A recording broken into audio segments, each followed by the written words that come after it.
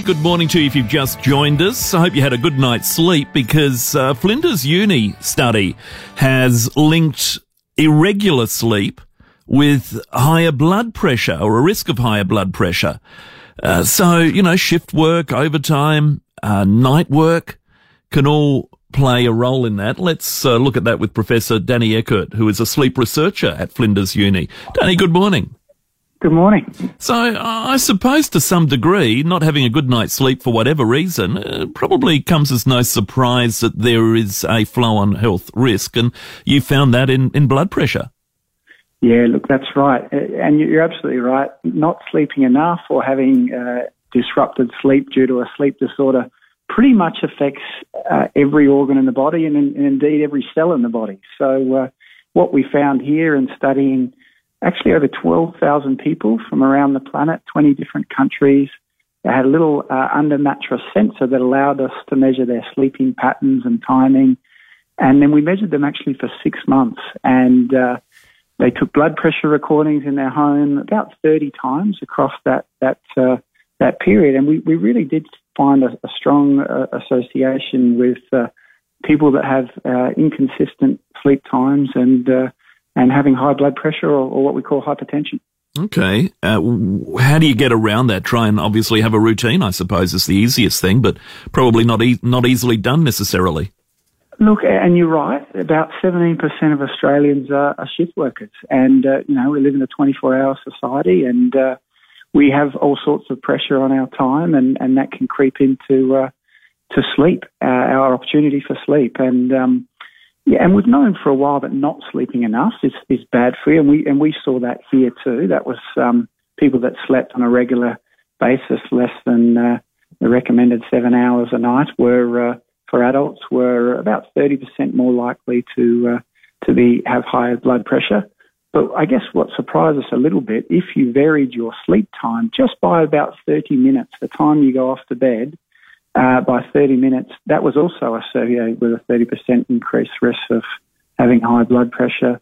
And actually, if you varied it on a regular basis by 90 minutes, or often what we call social jet lag, so people throughout the week, working week, you might be not getting enough hours during the week and you do a bit of catch-up sleep on the weekend, that was associated with about a 90% increased risk of having high blood pressure. So more of a stronger effect than just not sleeping enough. Mm.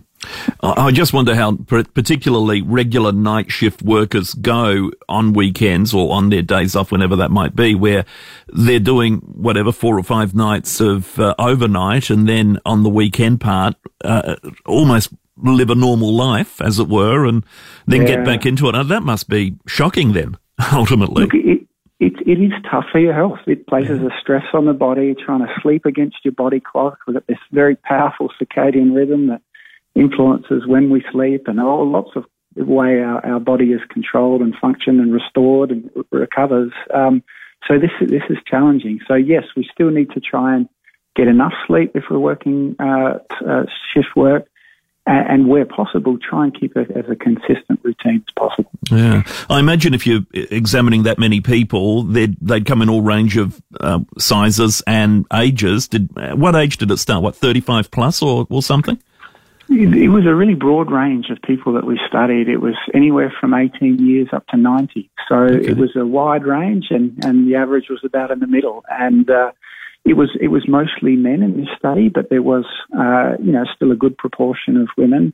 They weren't, overall on average, they were slightly overweight, as is most of the population these days. Okay, so did that have a factor? I mean, weight would have a factor on your sleep pattern, I imagine. Yeah, exactly, and it can feed into other clinical conditions like sleep apnea and snoring, which are also associated with high blood pressure as well. Absolutely. All of this comes down to trying to maintain a healthy weight and a healthy lifestyle. And again, not as easily said as done. Or the other way around. And I guess, you got it. And what we're seeing here, 3 pillars of health, exercise, diet, we hear a lot about those. Really hard to do those two if you're not sleeping well. The third pillar of health is, of course, sleep. So getting enough of it, getting good quality sleep.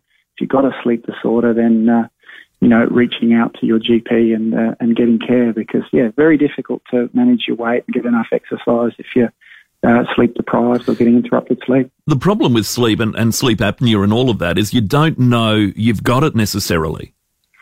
Yeah, this is a massive problem. 85% of people in our community who have sleep apnea, which is associated with, heart problems, mental health problems, concentration, more likely to crash your car, all these sort of issues, 85 to 90% of them don't know they've got it, or certainly not diagnosed. And, we're talking about 1 million Australians here. This is a big, big group of people. And I'm actually in Parliament House today doing a study on the parliamentarians, and we've just found that some of them have sleep apnea that don't know they do, and they've been quite shocked and surprised too. So this affects all of us. So you found some who are awake then?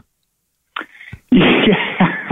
Well, yeah, and look, it's interesting. We've just studied them before and after the sitting period, and the schedule. This is a shift work situation. You have to come in these long sitting periods and make decisions to control that are important to the country, and some of them are doing it on very little sleep. Yeah. Danny, these days we've got a range of technology that for some is more readily available than others, but things like smartwatches, for instance, that can measure your sleep pattern and let you know if there are issues and the like. How important are they? Should people who might have concerns invest in one? Look, they're right, and in a study that we're just doing at the moment, and what we did in this study, this was just a simple under-bed sensor that sits under your mattress. You don't have to touch it or do anything, and it tracks your sleep. About as 80% as accurate as coming into our laboratory and having an overnight sleep study in the lab. And some devices are more accurate than others, and some measure certain aspects of sleep better than others, the timing, the quality, whether or not you've got sleep apnea. There's a lot of things out there on the market, and it's a little hard to navigate. They're constantly changing. But what I will say, on average, these things are getting better at getting those things such as total sleep time and some of these important variables. They're getting better and better all the time.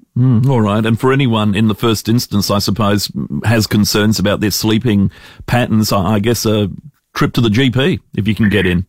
The trip to the GP is always the first step, and go from there. But I guess the real message of this study is not only do we have to concentrate on getting and prioritise getting enough sleep, if to the extent we can, trying to keep those consistent sleep patterns. It's keeping our body in sync and helping us not only with our daily function but also our heart health. Yeah, it's great advice, and well done on the study. I'm sure there'll be more to come out of it. Thank you, Danny. You bet. Sleep well. Thank you. Professor Danny Eckert, sleep researcher at Flinders Uni, on a new study, 12,287 adults. The majority were men, around 80% were men, and slightly overweight, a BMI of 28 or so on average.